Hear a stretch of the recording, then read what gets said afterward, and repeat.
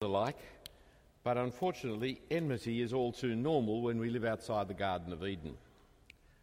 Most people acquire over time their own personal enemies, those who hate us, despise us, rubbish us, ignore us, as the case may be it our neighbour who lives just a couple of doors away from us, or the so-called colleague at work who is always backstabbing us, or the cousin who won't actually talk to us at the family wedding, or worse, one in our own household, our own sibling, our daughter, our father, our spouse.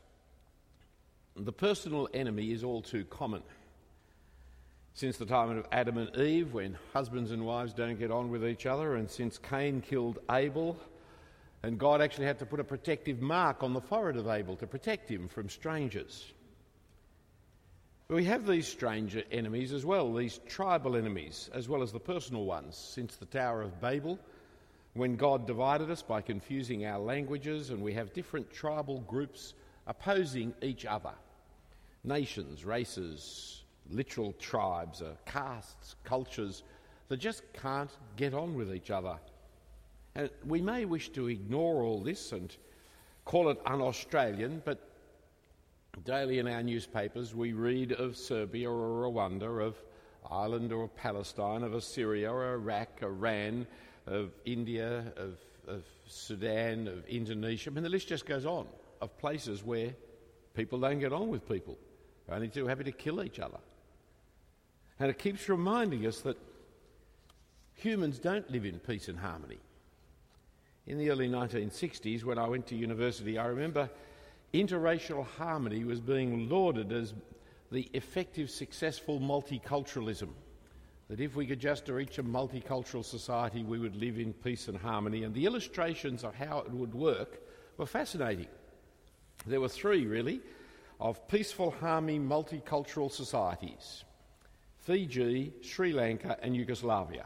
They were the three illustrations of how people can get on with each other in the early 1960s. I'm sure none of those three could be illustrations of it by the end of the 20th century. So today we look at the last paragraph in Matthew chapter 5, verses 43 through to 48, and we're confronted with the issue of living with our enemies under the challenge of unearthly love. For we all have our enemies. How are we going to live with them? How are we going to get along with them? In the Bible, Israel's enemies were God's enemies. For Israel was God's chosen people. So even though the enemies of Israel were raised up by God and used by God to punish Israel for its sinfulness, yet they still remained God's enemies as they opposed his people. God had promised Abraham, "I will bless those who bless you, and him who curses you, I will curse." That's right back in Genesis 12 at the beginning of the whole Israel story. And so when the nations rose up against the Lord, or as we have it in Psalm 2, against the Lord and against his anointed, the Israelites could feel some justification in fighting their enemies as the enemies of God. We in Australia can't go to war on the assumption that God is on our side. But Israel could go to war on the assumption that God was on their side. For Australia is not God's nation, but Israel was God's nation. They had been sent into Palestine to conquering the Canaanites in the name of God. God was punishing the Canaanites for their dreadful sinfulness, and Israel was to make no treaty with them, nor to intermarry them. We, of course, do not like to think of any culture as being so wicked as deserving to be demolished completely, though you only have to think back to Nazism to realise there are some things that need to be demolished completely. And Nazism was a Sunday school picnic compared to the kind of life of Canaanite culture. For Israel, no compromise, no friendship. They were to take the land with no captives. For the Canaanites, by their excessive godlessness, had become the enemies of God and was to be punished by God with the weapon of his wrath, namely the nation of Israel under their great leader Joshua.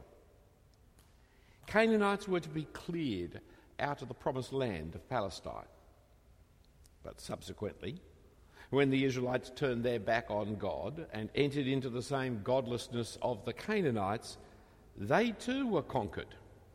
They were conquered by the Assyrians and by the Babylonians, pagan empires raised up by God to punish his own people. The Assyrians in the 8th century BC and the Babylonians in the 6th century BC destroyed the northern kingdom of Israel, dispersing its people all over the Assyrian Empire, and then destroyed the southern kingdom of Judah, taking all the people off into captivity in Babylon. When these pagan empires did this, they were attacking God's people and God's willful, sinful people. But still, they were God's people that were being attacked. And so both Assyria and Babylon, in due time, and those who rejoiced with the destruction of God's people, like the people of Edom, were all repaid for attacking God's people, because in their attack upon God's people, they were in fact attacking God. Thus in the Psalms we read of the joy over seeing Israel's enemies defeated and over seeing Israel's conquerors conquered. But Israel's law had another dimension to it. Another dimension than national and international affairs and relationship. It also contained the dimension of personal relationships.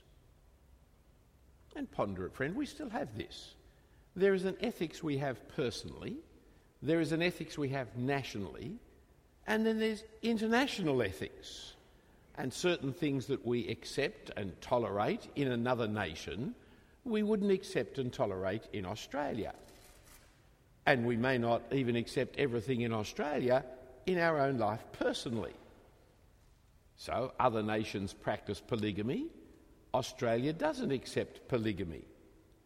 And I hope that you will not accept even adultery. My personal ethics is different to our national ethics, is different to our international ethics. And so Israel's law not only related to how you deal with the international enemies and how you run the state of Israel, but also how you deal with your own life.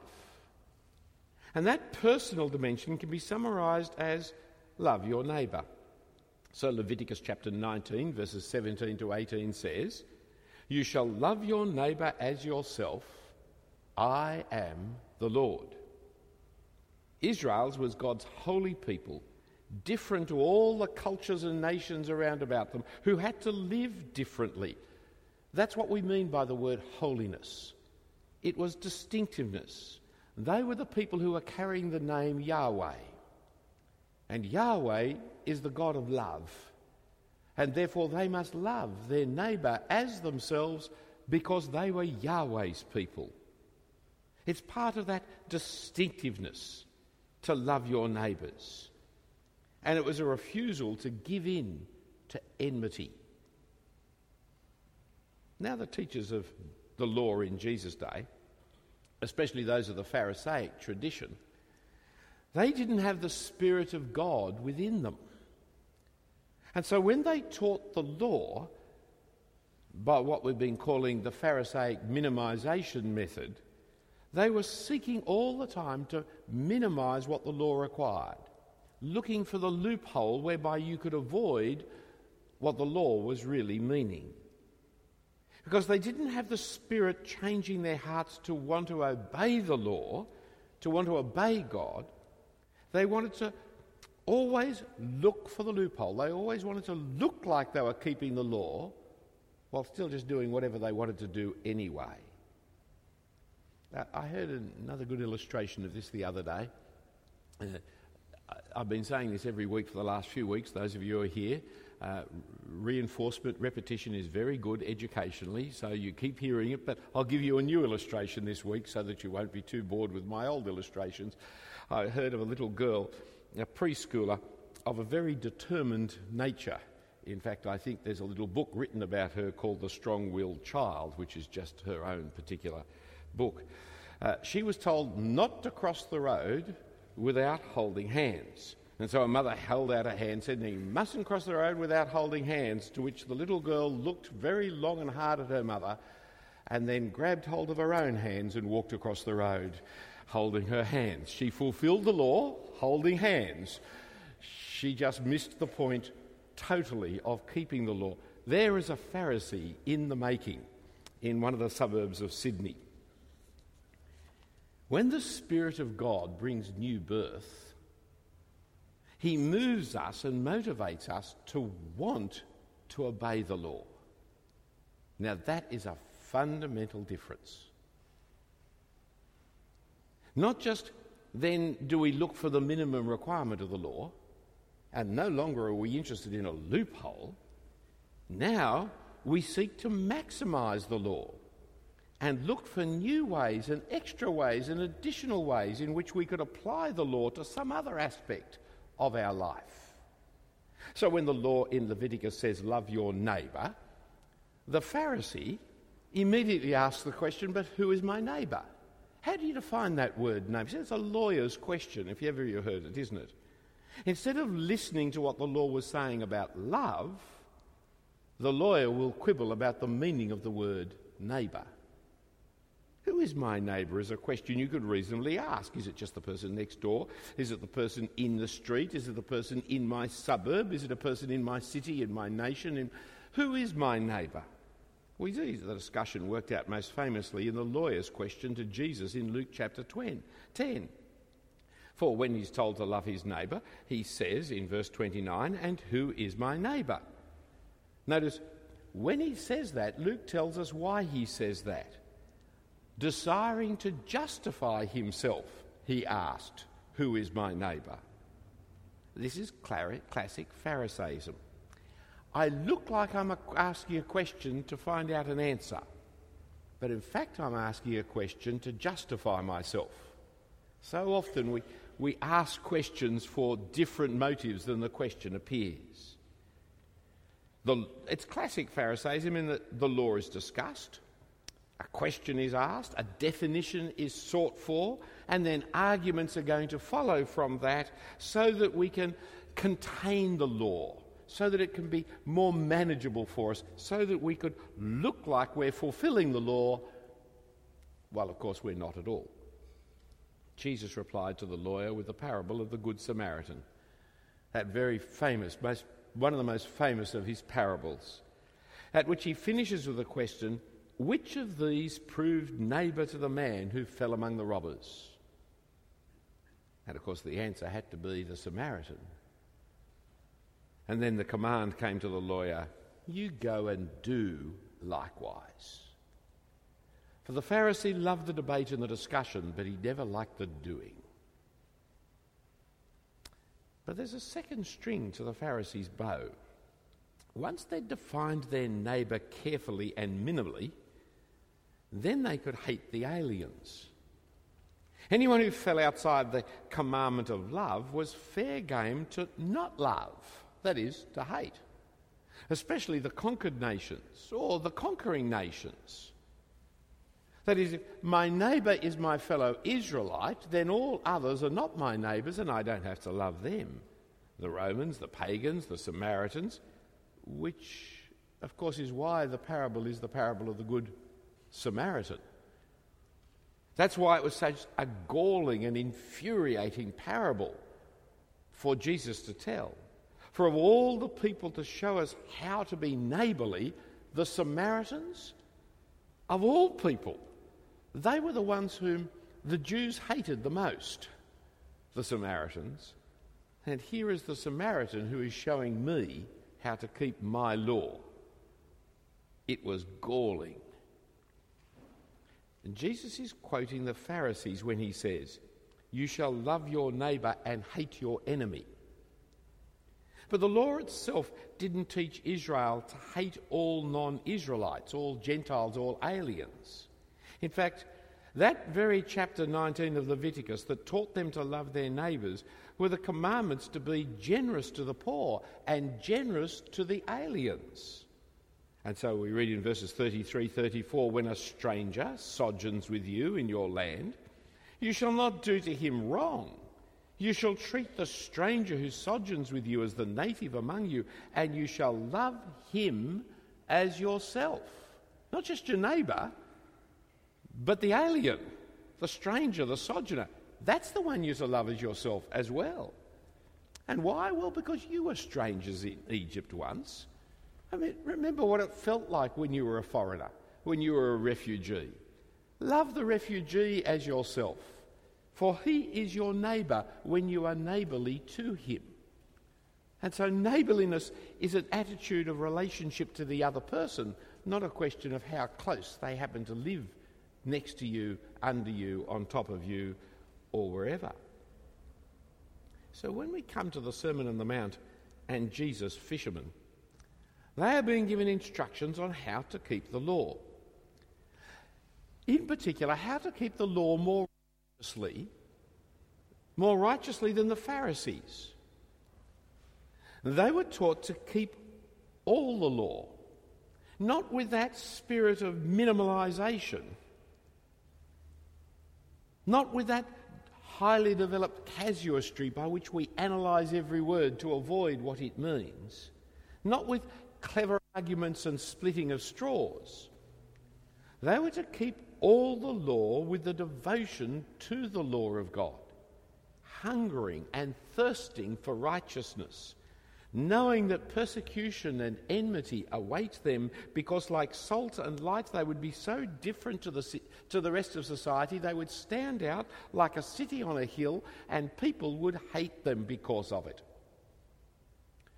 Have you ever heard outside Christian circles anybody ever say anything nice about a Puritan or about the Puritans? Now, I'm sure there were sinful Puritans.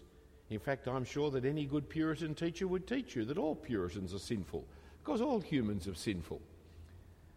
But they were no more sinful than anybody else, and in fact, they were a good sight more moral than almost any other culture in the history of mankind, because they were passionate about keeping God's word. And they raised the standard of their society and changed the character of their society for good in many, many ways. But they are universally hated. That's the character of it, isn't it? Whenever you wander around London or England and they take you for those walks and show you the historical sites, they will refer to Cromwell and they all spit and curse.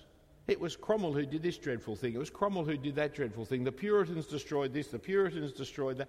The only time I've ever heard anything positive about Cromwell and the Puritans was when I went on a Jewish walk once. And the Jew pointed out that Cromwell was the man who brought the Jews into England and was the first of the English rulers to ever give tolerance to the Jews. But that's the only group I've ever met who have ever said anything positive, who've ever got a sense of historical accuracy. Because if you stand for morality and integrity as they tried to do, all men will hate you and revile you and speak ill of you. Geoffrey Robertson wrote a book called The Regicide recently, about 2 or 3 years ago. He's an atheist, Geoffrey Robertson. I'm not being rude to him. He's a self-confessed atheist, a leading atheist. But he's also a Republican, and therefore it's an anti-monarchist book. And he was having an argument with his friend Richard Kirby, who was a monarchist. And he actually said that the Puritans did the right thing in killing Charles I, and the way in which he was beheaded was right. That's why he wrote a book on the regicide. And he winds up saying the most positive things about the Puritans, because having investigated carefully the history of the Puritans, he came to see so much of the legal ethics of our constitutional legal understanding were built out of Puritan thinking. The great international lawyer and jurist on the issues of civil rights and the rest came to understand that it was actually the Puritans that gave rise to most of the ethical understanding of law that we now take for granted. But it is a very rare book that you'll find anybody saying something nice about the Puritans, because they are like the light, they are like the salt, they are like a city on a hill, a culture that looks so different to everybody else. So when we come to the Sermon on the Mount and Jesus Fisherman, that's what we're to be expecting. And Jesus gives his famous command in chapter 5, verse 44, "But I say to you, love your enemies and pray for those who persecute you. This will fulfill the law of Leviticus 19. For whether your neighbour is your friend or your enemy, whether he is a sojourner or a member of your family, you should love him and do good to him and help him like the Good Samaritan. And not only love them, but also pray for them. Pray for their welfare, pray for their benefit. Bring them to God and seek mercy and change of heart, so that they might be moved from their enmity towards you, and so that you will not be taken up with enmity towards them. Pray for those who persecute you and wrong you. Pray for them in your love for them." Oh, my friends, this can be so difficult to do it, can't it? So hard. When somebody has been rude, nasty, undermined you, cut you, to actually pray for them and their welfare. But also, my friends, if you do, it transforms you as well as transforming your relationship, and God in his mercy may answer your prayers. It's a very practical step, not only in that God will hear your prayer and change their enmity, but also in changing your own heart's attitude towards them, thus protecting you from the bitterness and from revenge and from hatred. For it is hard to keep hating people. You keep praying for people, you'll find it very difficult to keep hating them. And when you live like this, you are like salt and light, quite different to the rest of the world, where payback and hatred, nursing grudges and seeking to get even are the normal actions of the world. This is abnormal actions.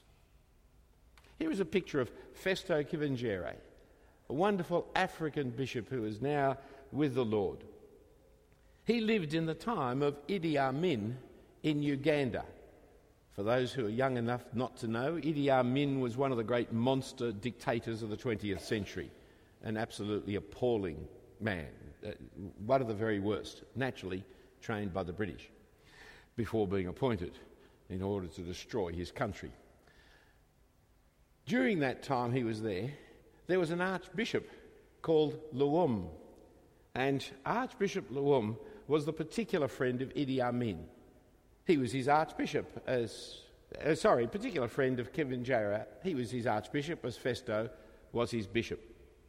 And Archbishop Luwum was assassinated by Idi Amin.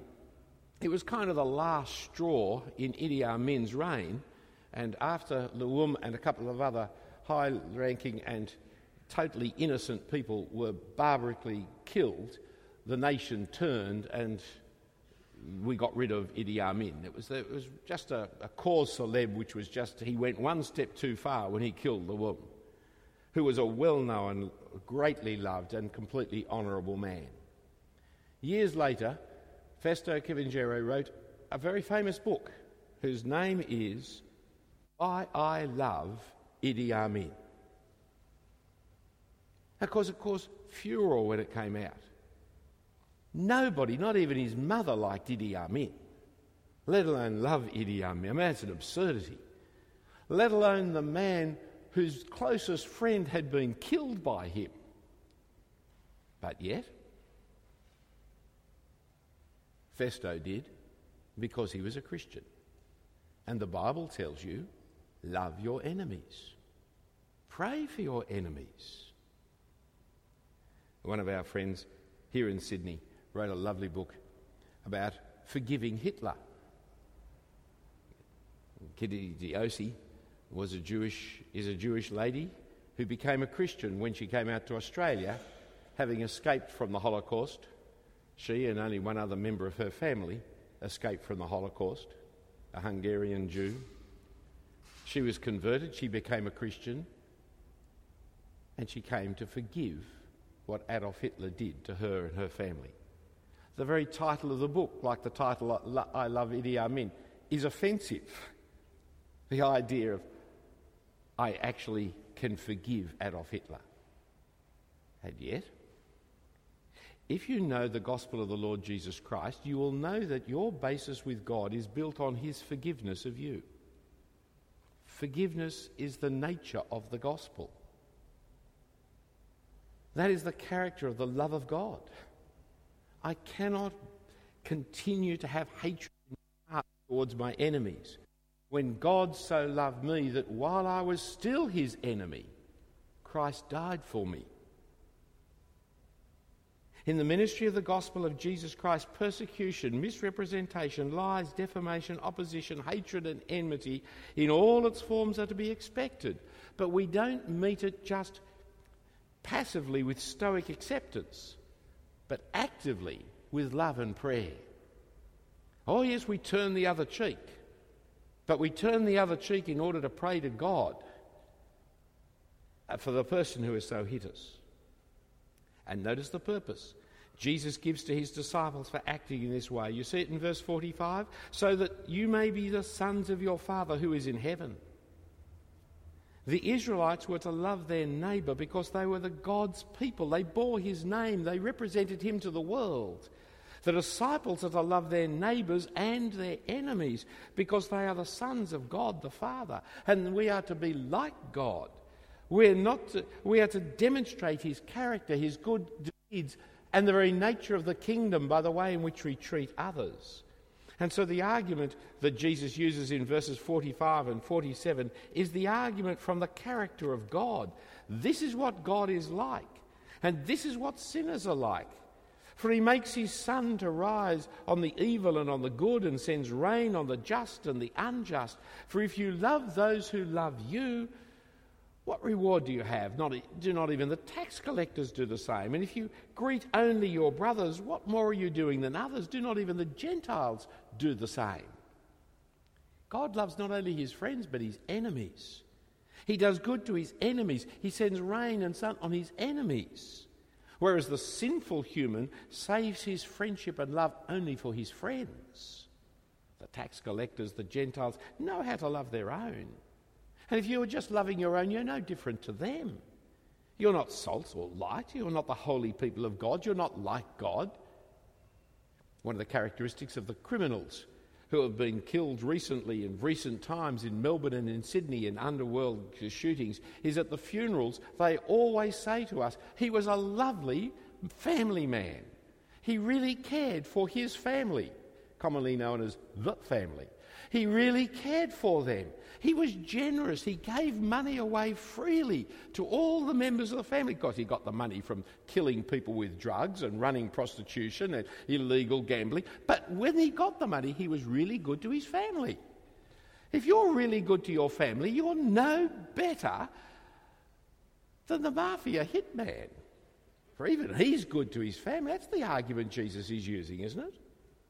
The mark of doing good works that will bring praise to God your Father in heaven is not when you're kind to people who love you, but when you're kind to people who don't love you. That is the mark of being a child of the Father. And so the conclusion of verse 48, you therefore must be perfect, as your heavenly Father is perfect. It's a conclusion that's framed on Leviticus 19:2. You shall be holy, for I, the Lord your God, am holy. What Israel failed to be, Jesus' disciples must fulfill, must perfect. We are to be godly like God, maximising all the laws of God, not trying to minimise so that we can do what we want to do anyway. And this verse not only concludes today's passage in verses 43 to 48, but the whole section from verse 21 through to 48, when he's been illustrating the righteousness that exceeds that of the Pharisees. So let's return to the issue of living with our enemies for a few moments. See, we all have enemies. I'm sorry you do. I'm sorry I do. And as we proclaim the gospel of Jesus Christ, we'll actually attract more hostility, not less. How are we going to live with our enemies that we can expect when we stand up for the truth? Well, friends, there's no point pretending or hiding that I have no enemies and that I've not attracted any critics. I mean, you can see it played out in the public arena and the media. You can see it played out here in books and blog land. You can see people, as a leader of the Diocese of Sydney, people hate me just by definition. Just carry the name Jensen and you'll see how the media loves you. I mean, it's just staggering the vitriol that is levelled and despising and ridiculing somebody. And you can see that people don't like me, don't trust me, saying all kinds of dreadful things about me. How am I to deal with my enemies? Well, by loving those who hate me, by praying for those who oppose me. That's what Jesus said to do. But what can you do? What can you do to help me? Well, pray for me for those who hurt me and cannot find love in their heart for me, but only hostility and opposition. Pray for them. When you see those nasty letters come in against my brother, pray for the people who would write such nasty letters, that God would be merciful to them and kind to them, that my brother might continue to love them and pray for them. That's enough of me and my brother. What about you? For it's the same, isn't it? What are the enemies and the opponents that you will have if you stand up for Jesus Christ? Well, inasmuch as you're able to, you are to live at peace with all people. And with those that you cannot live at peace with, well, don't seek vengeance. Vengeance is mine, says the Lord, I'll repay. Don't seek vengeance, but love your enemies and pray for those who persecute you. For think of our Lord Jesus Christ. He didn't repay evil for evil. When he suffered, when he reviled, he didn't revile in return. When he suffered, he didn't threaten, but continued to trust in him who judges justly. Think about him on the cross as he prayed for his persecutors. Father, forgive them, for they know not what they do. We are those who are to preach the gospel of forgiveness and acceptance, that sinners and rebels like us will be forgiven of their sin, made into the very children of God, the God they ignored and hated. God has done it for us. We must pray it for others. God's own Son, instead of coming into this world to condemn the world, came into this world to save the world. God demonstrates his love to us in that while we were still sinners, Christ died for us. This is the message we proclaim to the world, and this is the message we've got to live in our own lives. The one that will proclaim the message of forgiveness must live the practice of forgiveness. We're to live by love and forgiveness that we preach, and to be God who sends the rain on the just and the unjust, on the friend and on the foe.